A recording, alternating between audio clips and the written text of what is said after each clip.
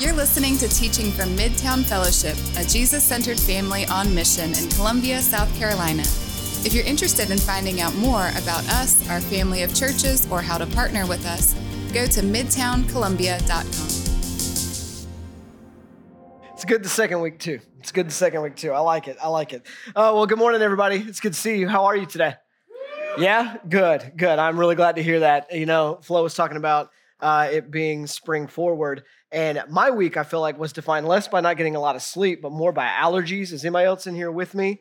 It's been miserable for me this week. The snot and the coughing and everything has just been nasty. And so I just want to go ahead and apologize to you up front that if I'm sniffling and coughing up here, it's because of the weather. I don't actually think I'm sick. It's just all the stuff going on, the pollen and whatnot, and the weather change and everything. But it's been miserable nonetheless.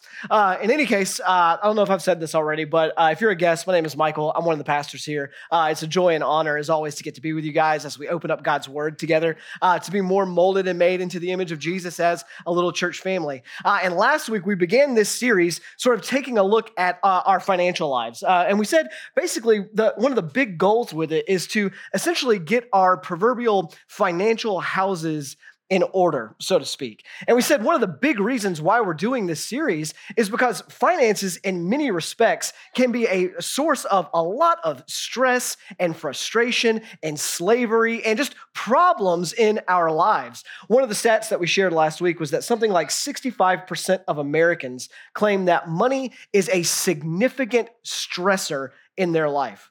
I ran across an article from CNBC this week that actually went into even more detail about it. And it said something like 90% of individuals say that money has a direct impact on their overall stress level. About 65% report feeling that their financial difficulties are piling up so much that they don't know how they're going to overcome them. Over 40% say they wish they could have a fresh financial start, and under 25% say they are actually optimistic about their financial future. All that to say, it just means that the majority of Americans are out there not feeling too great about things right now when it comes to money. And maybe you're with them. Maybe you're even here this morning feeling the weight of questions like, are we going to have enough money to make ends meet? Am I going to have to get a second job to figure all this out? How are we ever going to pay off that debt? Will I be able to retire? Or am I going to have to work until I'm dead? If I just ignore that noise coming from the hood of my car, will that make the expensive repair go away? What about my kids' smile? Are we going to be able to afford enough to fix their jacked up teeth? Or are they going to have to just get comfortable with the nickname Snaggletooth? Am I right? Is that maybe I'm the only one, but I think about these things. These types of things weigh on me. These are things for me that have only gotten worse in the past year or so as inflation has just gone through the roof, right? I look at our family's grocery budget and it makes me want to pass out sometimes. It's like, eggs cost what? $100? Kids, do you want an omelet or do you want to go to college? Because we have some decisions that we need to make, right? It feels that way these days. When it comes to money, all that being said, it's just rough out there in these streets right now. And as we said last week, God wants better for us. He wants better for us. That Jesus' vision for our financial lives is one of countercultural freedom and blessing and peace. And we said last week that it starts with a right perspective on money, that wealth is temporary provision and blessing to be used for God's purposes. That was sort of our working definition of wealth. And according to Jesus, it is better and wiser for us to invest the resources that we have now towards God, towards things that will ultimately last forever, than to spend our lives just accumulating stuff and money for ourselves. But if you're anything like me, and I suspect if those stats I mentioned before are true, then you are, the hardest part about teachings like this are that while I may tend to think Jesus is right, it sounds woefully unrealistic, doesn't it?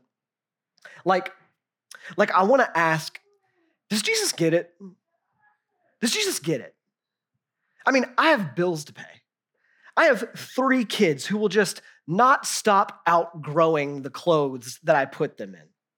Does he understand how much stress and strain we're under? Does he get our financial situation? Does he get the weight of our need? And even if he does, how can I possibly go from a place like this, a place of stress and worry, to a place like that, where I actually use money to be rich towards God instead of myself? How could a life like that even be possible for me? Well, that's where we're going today. And we're going to pick up right where we left off last week in Luke chapter 12. So if you want to grab a Bible and turn there, that would be absolutely fantastic. We're going to be in Luke 12, verses 22 through 32. All right. What I'm going to do is I'm going to read the whole thing for us, and then we'll kind of work our way back through it together. So feel free to grab a Bible and turn there, and you can read along with me. This is what it says. And he being Jesus, and Jesus said to his disciples, "Therefore I tell you, do not be anxious about your life, what you will eat, nor about your body, what you will put on. For life is more than food, and the body more than clothing. Consider the ravens. They neither sow nor reap. They have neither storehouse nor barn, and yet God feeds them. Of how much more value are you than the birds? And which of you, by being anxious, can add a single hour to his span of life? If then you are not able to do as small a thing as that, why are you anxious about the rest? Consider the lilies, how they grow. They neither toil nor spin. Yet I tell you, even Solomon in all his glory was not arrayed like one of these. But if God so clothes the grass, which is alive in the field today and tomorrow is thrown into the oven, how much more will he clothe you, O you of little faith? And do not seek what you are to eat and what you are to drink, nor be worried. For all the nations of the world seek after these things, and your Father knows that you need them. Instead, seek his kingdom, and these things will be added to you. Fear not, little flock, for it is your Father's good pleasure to give you the kingdom." So I don't know how much you read the Bible or how often you've come across this passage, but I imagine for those of you who grew up in or around church or have been a part of one for any extended amount of time, that this is probably something of a familiar passage for you. It's one of Jesus' most famous teachings on anxiety. For folks who wrestle with worry and fear, it's often a go-to passage.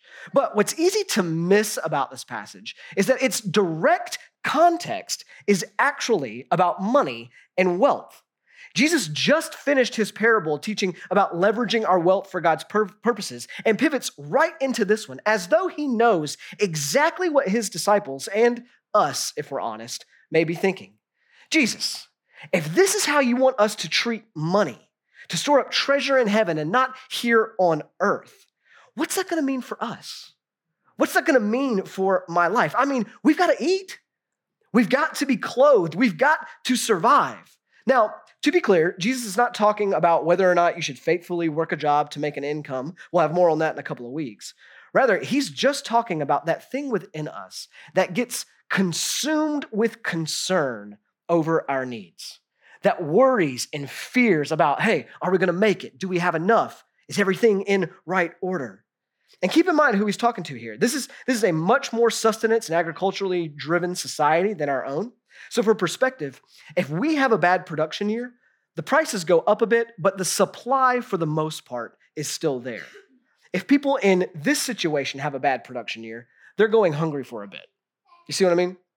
In fact, I heard a comment this week on a podcast that in the ancient Near East, it wouldn't be unreasonable to think that the average person would be hungry for roughly 60 days out of the year. That's who Jesus is talking to here. So they would rightfully be sitting there thinking, Jesus, if we don't leverage all of our energy, both mental and physical, to get as much for ourselves as we possibly can, how can we expect to make it? How can we expect to survive? How can we expect to have everything that we'll need? They feel this tension that so many of us also feel when it comes to Jesus' teachings. Jesus, you may be right, but all of this just seems so unreasonable. So Jesus gives them two things to consider. He says, think of the birds and think of the flowers. Let's look back at verse 24. He says, consider the ravens. They neither sow nor reap. They have neither storehouse nor barn, and yet God feeds them. Of how much more value are you than the birds? And then down in verse 27, consider the lilies, how they grow. They neither toil nor spin, yet I tell you, even Solomon in all his glory was not arrayed like one of these. But if God so clothes the grass, which is alive in the field today and tomorrow is thrown in the oven, how much more will he clothe you, O you of little faith? All right, so I want you to notice what Jesus does here. He says, consider. consider the ravens, consider the lilies. Actually think about the bigger picture here, how God's world actually works. In a way, what he's trying to do here is change their way of thinking a bit. He wants to shift their thinking, that somehow in their anxiety, they aren't thinking about things very clearly. He wants them to shift how they think about life and the world and even about God himself. And what I want to do is I want to draw out some of these shifts for us, because I think if we can see them and see them well, they might just shift our experience of financial anxiety as well. So the first thing I want us to see here is that he wants them to shift. He wants to move them from the idea that my money is what provides to God is who provides. From money is what provides to God provides. So he asks them, consider the birds and flowers. Who feeds them? Who feeds them again? Do they feed and clothe themselves? Do you do it? Jesus says, no, it's God. God is the one who feeds them. God is the one who clothes them. God is the one who gives them what they need when they need it. Ultimately, God is the one who provides. And Jesus' point here is to consider that if this is who God is for birds and flowers, then that is who he also is for you. And this idea is all over Scripture. Like, we see it in all kinds of places, but one of my favorites is in Psalm 145. It says, the eyes of all look to you, and you give them their food in due season. You open your hand, you satisfy the desire of every living thing.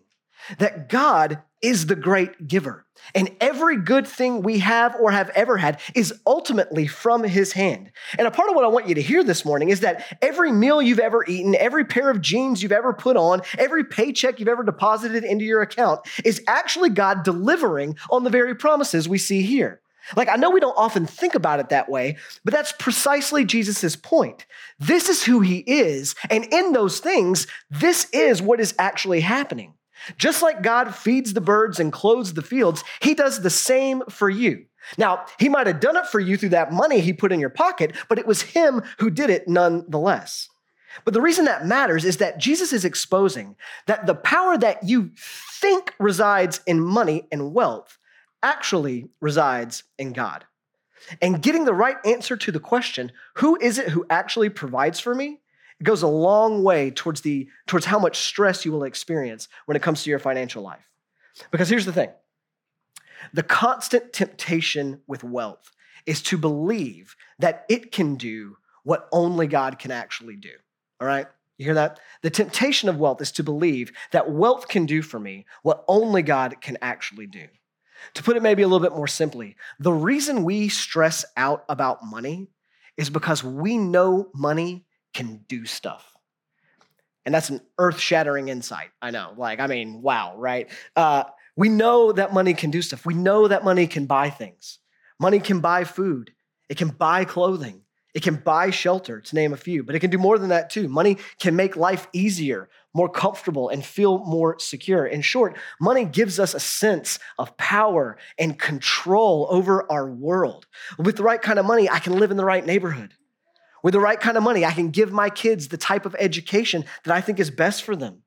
With the right kind of money, I can give my spouse and my family the kind of life they want. With the right kind of money, I can protect myself. I can protect myself from danger. I can prevent hardship from coming into my life. I can have peace of mind and tons of other things. Wealth gives us this illusion that while the world out there might be unstable, with the right kind of money, I can manage it. I can take care of it. I love the way the old pastor John Piper talks about it. He says, riches whisper, I am the safest, most satisfying solution to the cares of your life. This is why virtually every time that Jesus talks about money, he treats it as though it's something spiritual, because it is. Like, we don't tend to think about it that way, but it's true. A pastor I follow recently put it like this to kind of help us see this reality. He said, think about what happens when you get something new, right? Like, think about what happens when you make a new purchase. You get new clothes or a new phone or maybe a new car. Like, it does something to you, right? Like, when you make that purchase, it does something to you. You feel different. You feel better about yourself. You feel better about your life, about where you're headed. You feel good. Sometimes you might even say you feel like a new person. Like, what is that? That's something spiritual. Like, you haven't become something new. Those are just pants. They're well-cut pants, all right? And they look great on you, but you're not new. Like you haven't become something new, but you feel new. You feel like you're something better and that things could be better for you because you're the type of person who wears these new pants now. They might be pants, but somehow they have this strange power. The point is something spiritual is taking place there.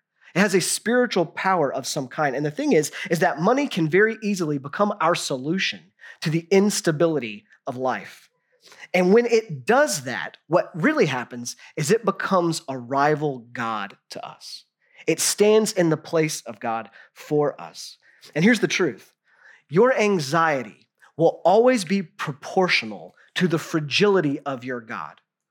I know that's a big sentence with a lot of big words, but I want you to hear that. Your anxiety will be proportional to the fragility of your God. And money is a fragile God.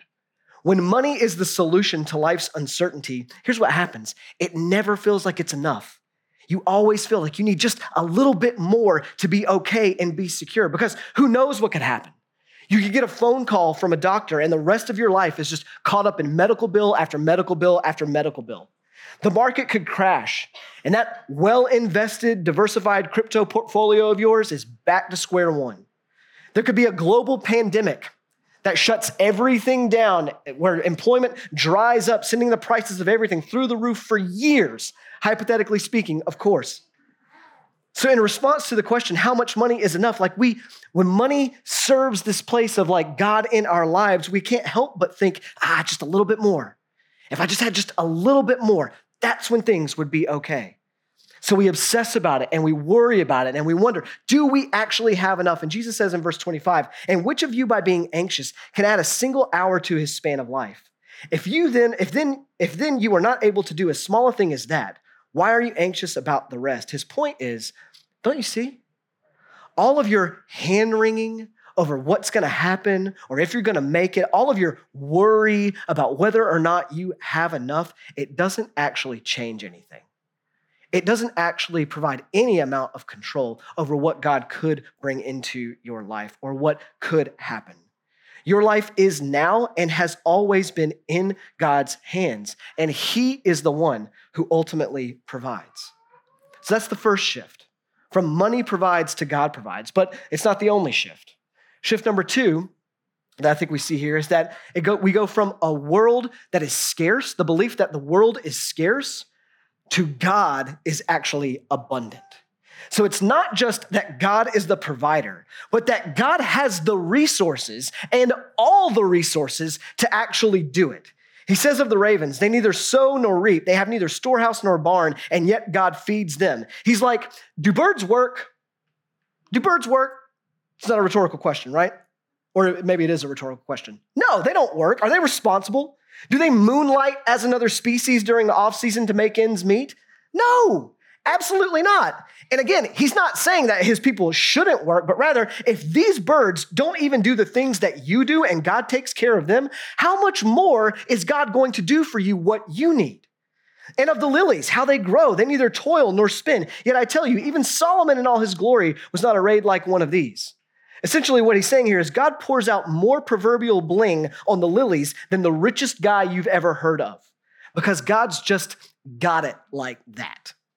Psalm 50 really gets his point across well. In it, God says, "For every beast of the forest is mine, and the cattle on 1,000 hills. I know every bird in the mountains and the insects in the fields are mine. If I were hungry, I wouldn't tell you, for the world is mine and all that is in it."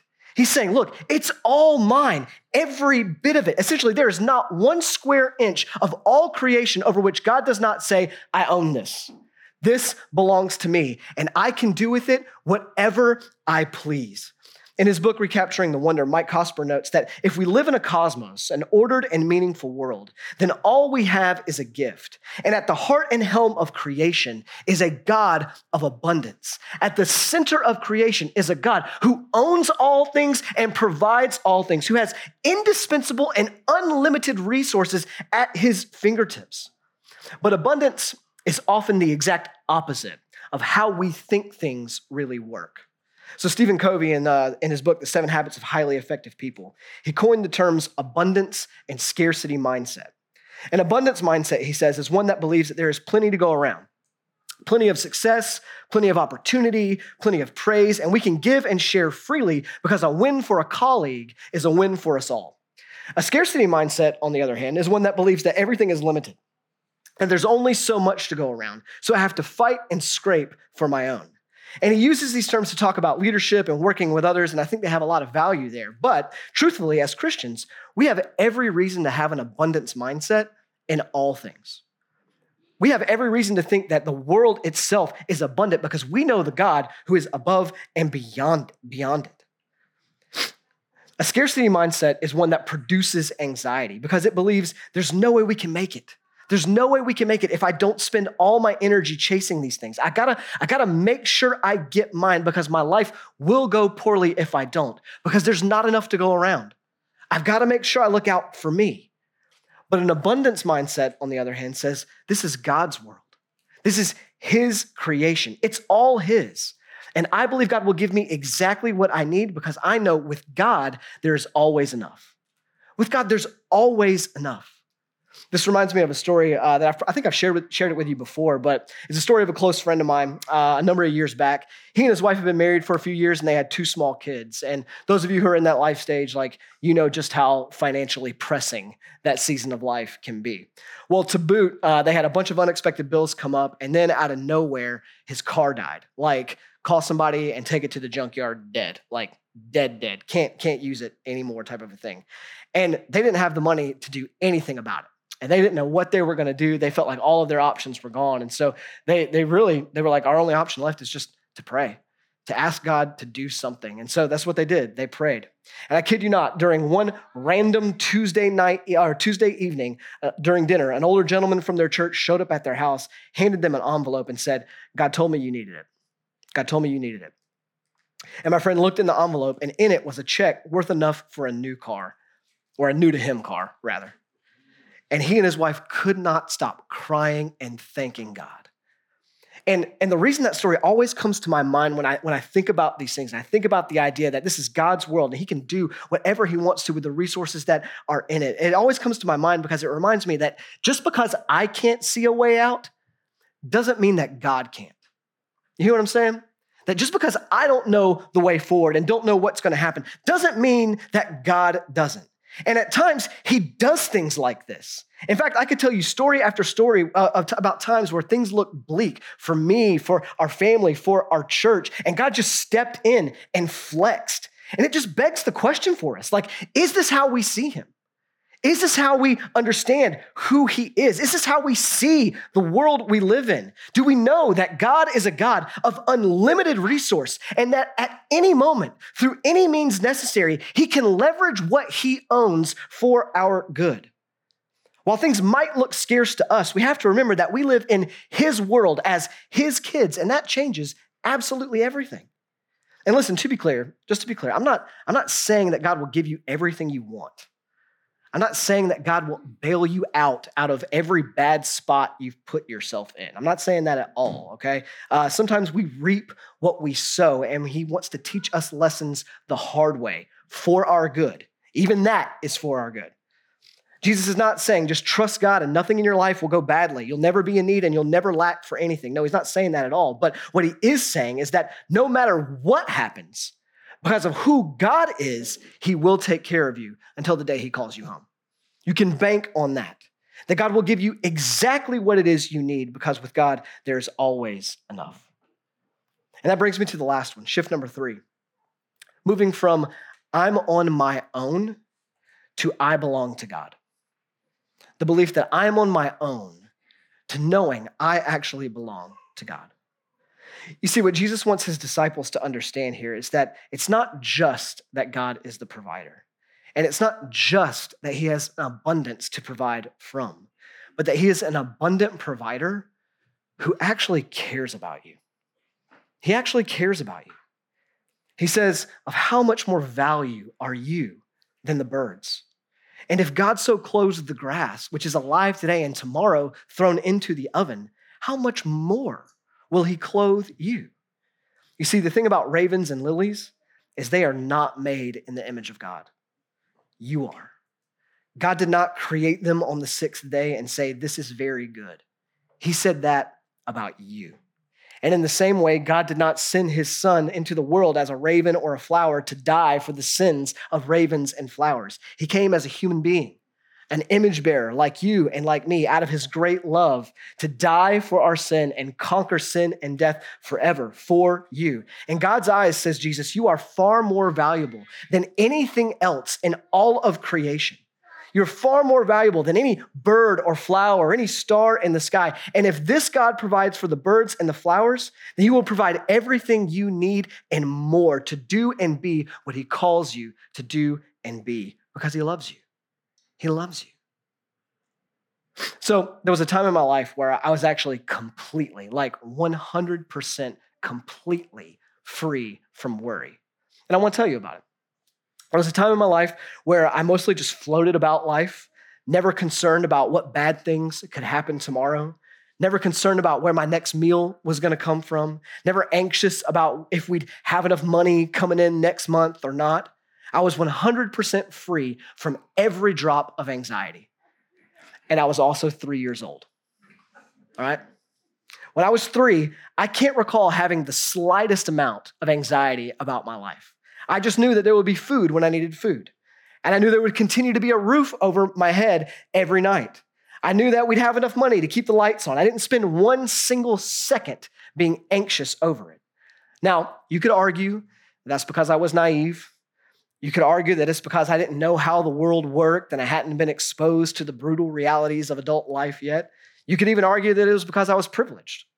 And all of those things might be true. But I would point out that there was another reason too. My dad.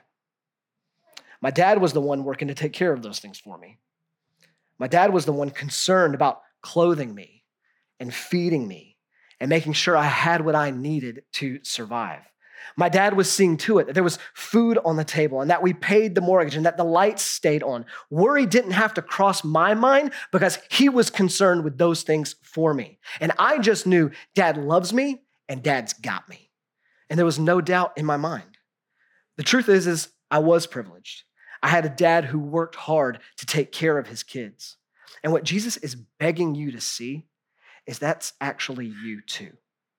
That is actually you too. If you are in Christ, that's who you are. You have a heavenly Father who loves you, and he's got it.